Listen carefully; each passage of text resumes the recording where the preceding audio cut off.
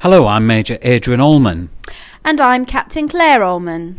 Welcome to the Birmingham Citadel Salvation Army podcast series. Birmingham Citadel is a Christian church located in Birmingham city centre in the UK. This podcast is a recording of the Bible message that is shared during the Sunday worship service. You can now watch our service online through live stream at 10:30am every Sunday morning, and can also find our stories and videos on our Facebook page and YouTube channel. It's good to have you share with us, and as you listen, we pray that God will speak to you. May you know God's abundant blessing today. You may have noticed as we've been going through the carol service that I've only used Luke's Gospel this morning. I haven't used any other Gospel readings from any other Gospel apart from Luke. In telling the Advent story, the coming together of Elizabeth and Mary often gets overlooked. And actually it's Luke. He's the one that focuses on it. And he purposely introduces these two women of faith. I think sometimes when we look at the story of Elizabeth and Mary, it's maybe in the first or second week of Advent, and we probably just look at the Magnificat and nothing else. But actually there's something very special in the interaction between these two ladies. We meet Elizabeth first. She's the wife of Zechariah, a priest in the temple there in Jerusalem. She's a much older lady. She wasn't able to have children at all. And she discovers actually that through divine intervention, she's going to have a baby. Around the same time, unbeknown to Elizabeth, her young relative, Mary, has also become pregnant through the Lord's intervention. The angel Gabriel announces, as we read earlier, that Mary's found favour with God and explains that through the Lord's plan, she will bear a son and he will save his people. And Mary, understandably, is astonished at that. Who wouldn't be astonished at being told that by a being that you've never seen before? Why does the angel include this little sentence in talking to Mary that says, oh, one of your relatives, Elizabeth, is pregnant as well? Well, it's quite significant. Presumably it was done to reassure her. Presumably it was done to confirm in her own heart that this miracle taking place was actually of God. What we are told is that Mary straight away goes to see Elizabeth. Now, I don't know about you, but when you read that, how far away do you think the two of them live? Do you think they're in neighbouring suburbs? Just round the corner in the neighbouring street? Well, they're not. Think about it for a moment. Presumably, if Joseph was a carpenter from Nazareth, Mary lived near Nazareth. Elizabeth was the wife of a priest in the temple in Jerusalem. Nazareth and Jerusalem were 145 kilometres apart. Don't know what that is in miles, but it's a long way. 145 kilometres apart. And yet we read in the scripture, in Luke's Gospel, that Mary immediately hastened off to see Elizabeth. That's quite a trek. She didn't go down to the local train station, jump on a train. There wasn't an Uber equivalent of donkeys. Didn't happen like that. We are just told she made her own way there. She was determined to go. We're not either told how good a relative they were. This week has seen the worst in relatives and what relatives can do to each other, and we won't go there. But we're not actually told, were Mary and Elizabeth close relatives? Or were they distant relatives? Rarely saw each other. What we are told is that Mary was desperate to go see Elizabeth. Their shared experience draws them together in one accord. Both of them having babies. Both of them a miracle. And they're both drawn together to a point where they can meet and share with each other. And as Mary walks in the door, As soon as Mary greets Elizabeth, Elizabeth, as the narrative said, is filled with the Holy Spirit. And she says to Mary, "Blessed are you among women, and blessed is the child you will bear." What an encouragement.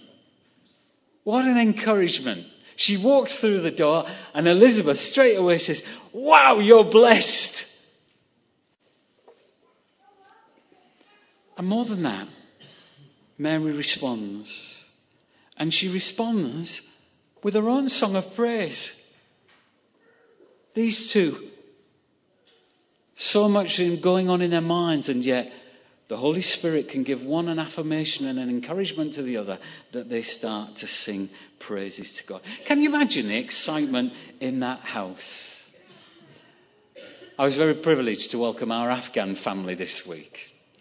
After all these many months of waiting for them, they finally came.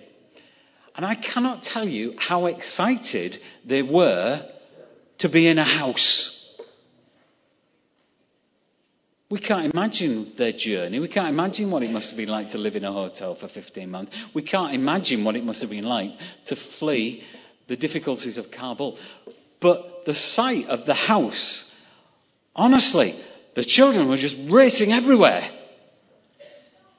Words like, "Thank you for this house," were just spoken all the time. The excitement was incredible.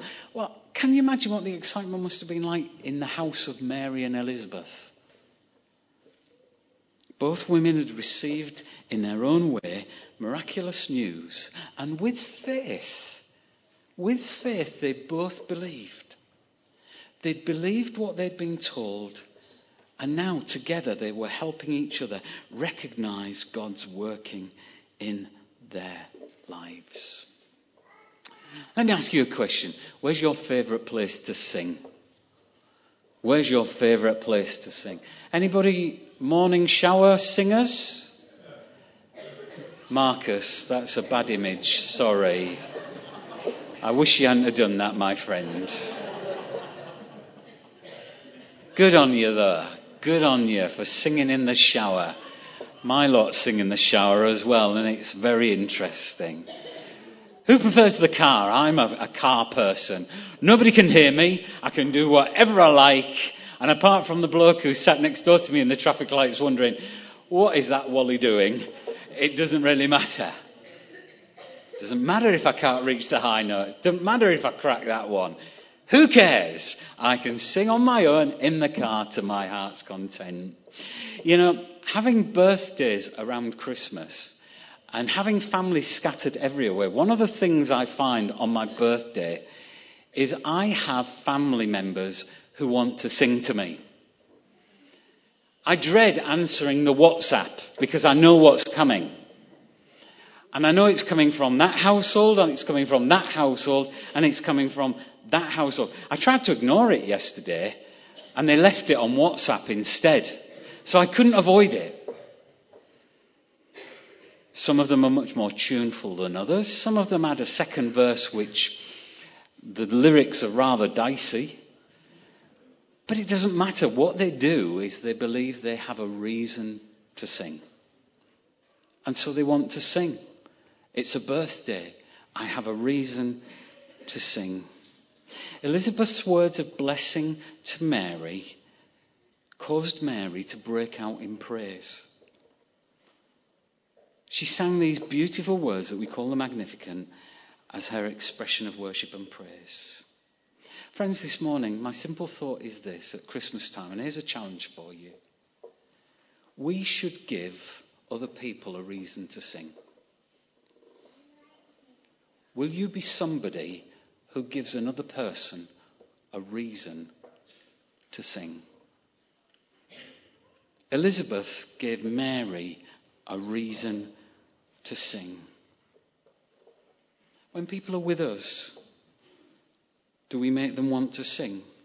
Do we encourage their hearts in such a way that they're ready to praise God? Do we fan into flame their faith like Elizabeth and Mary did for each other? Does an encounter with us make other people readily and boldly worship God and sing his praises? Does an encounter with us as people of faith give other people the opportunity and make them ready to face the future because they trust God? Because that's exactly what happened in that little meeting between Elizabeth and Mary.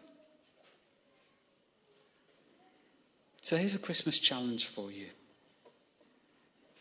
From the loving relationship that we see there in Mary and Elizabeth, let's each and every one of us give other people, through what we do, a reason to sing.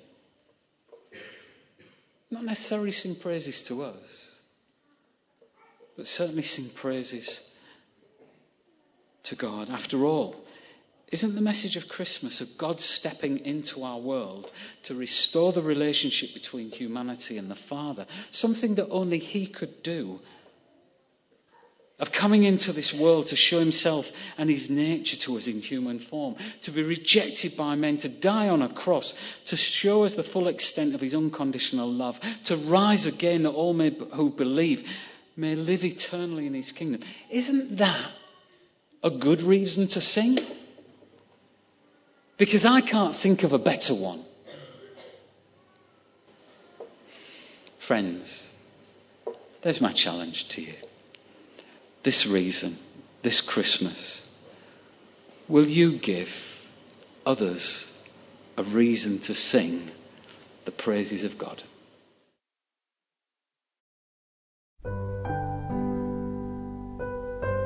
Thank you for listening to our podcast this week. So you don't miss any further recordings, please subscribe to this podcast and also share and review it to help other people find and join our Birmingham Citadel online congregation.